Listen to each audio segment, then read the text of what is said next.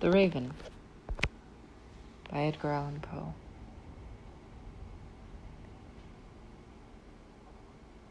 Once upon a midnight dreary, while I pondered, weak and weary, over many a quaint and curious volume of forgotten lore, while I nodded, nearly napping, suddenly there came a tapping, as of someone gently rapping at my chamber door. "'Tis some visitor," I muttered, tapping at my chamber door. Only this, and nothing more.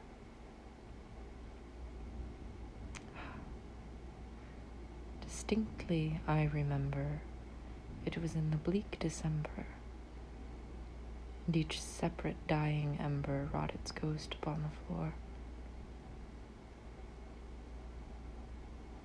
Eagerly I wished the morrow. Vainly I had sought to borrow from my books surcease of sorrow. Sorrow for the lost Lenore, for the rare and radiant maiden whom the angels name Lenore.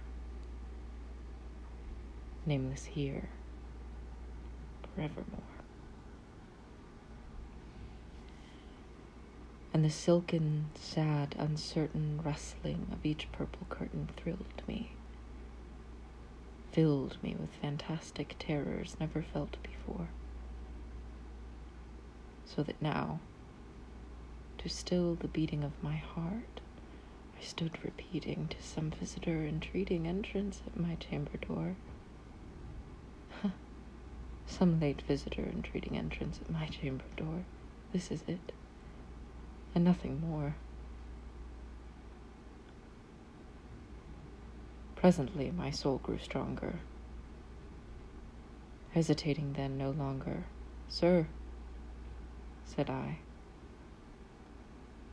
"or madam, truly your forgiveness I implore, but the fact is I was napping, and so gently you came rapping, and so faintly you came tapping at my chamber door, that I scarce was sure I heard you." Here I opened wide the door. Darkness there, and nothing more.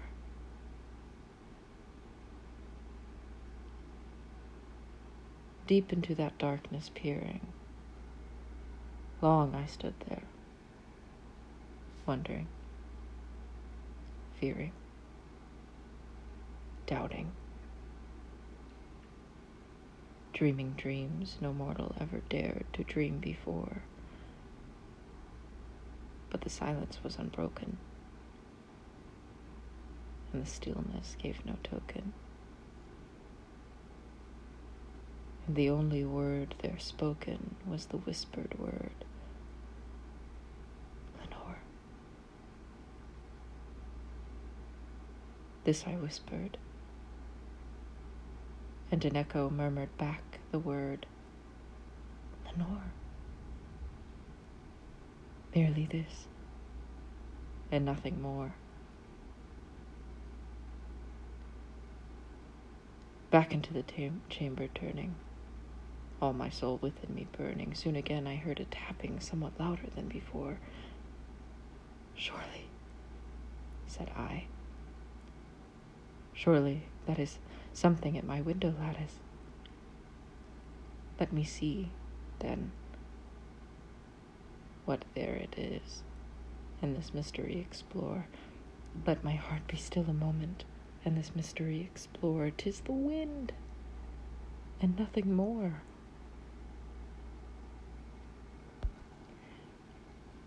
Open here, I flung the shutter, when, with many a flirt and flutter, in there stepped a stately raven of the saintly days of yore. Not the least obeisance made he, not a minute stopped or stayed he, but the mine of lord or lady perched above my chamber door, perched upon a bust of Pallas just above my chamber door, perched and sat,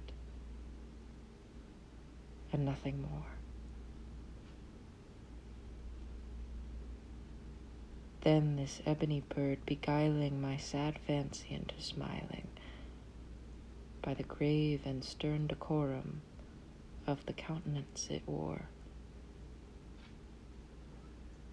Though thy crest be shorn and shaven, thou, I said, art sure no craven, ghastly grim and ancient raven wandering from the nightly shore. Tell me what thy lordly name is on the night's Plutonian shore. Quoth the raven, nevermore. Much I marveled this ungainly fowl to hear discourse so plainly, though its answer little meaning, little relevancy it bore. For we cannot help agreeing that no living human being ever yet was blessed with seeing bird above his chamber door, bird or beast upon the sculpted bust above his chamber door, with such name as nevermore. But the raven, sitting lonely on the placid bust, spoke only that one word, as if his soul in that one word he did outpour.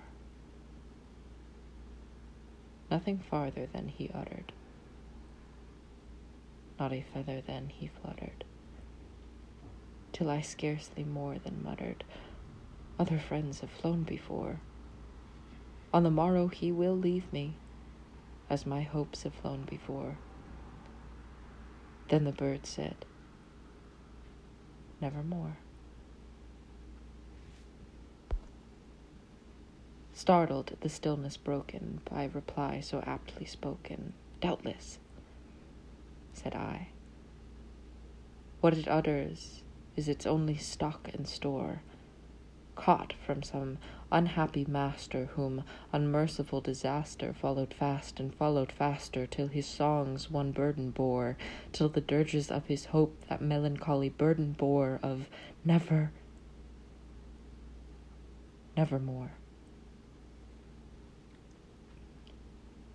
But the raven, still beguiling all my fancy into smiling,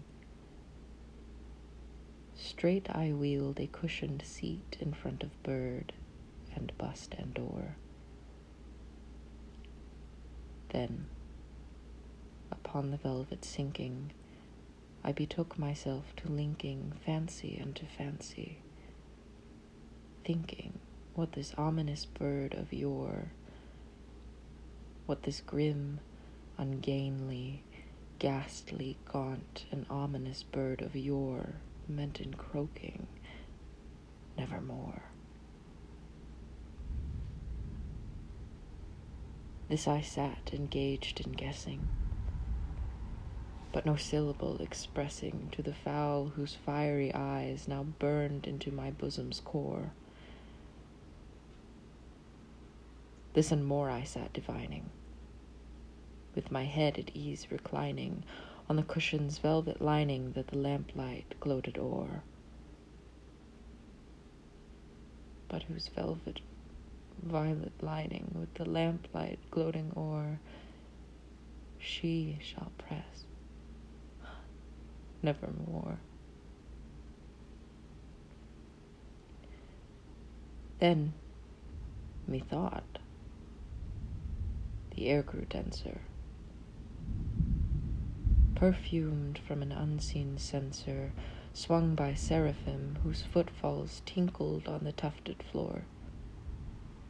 Wretch, I cried, thy God hath lent thee, by these angels he hath sent thee, respite.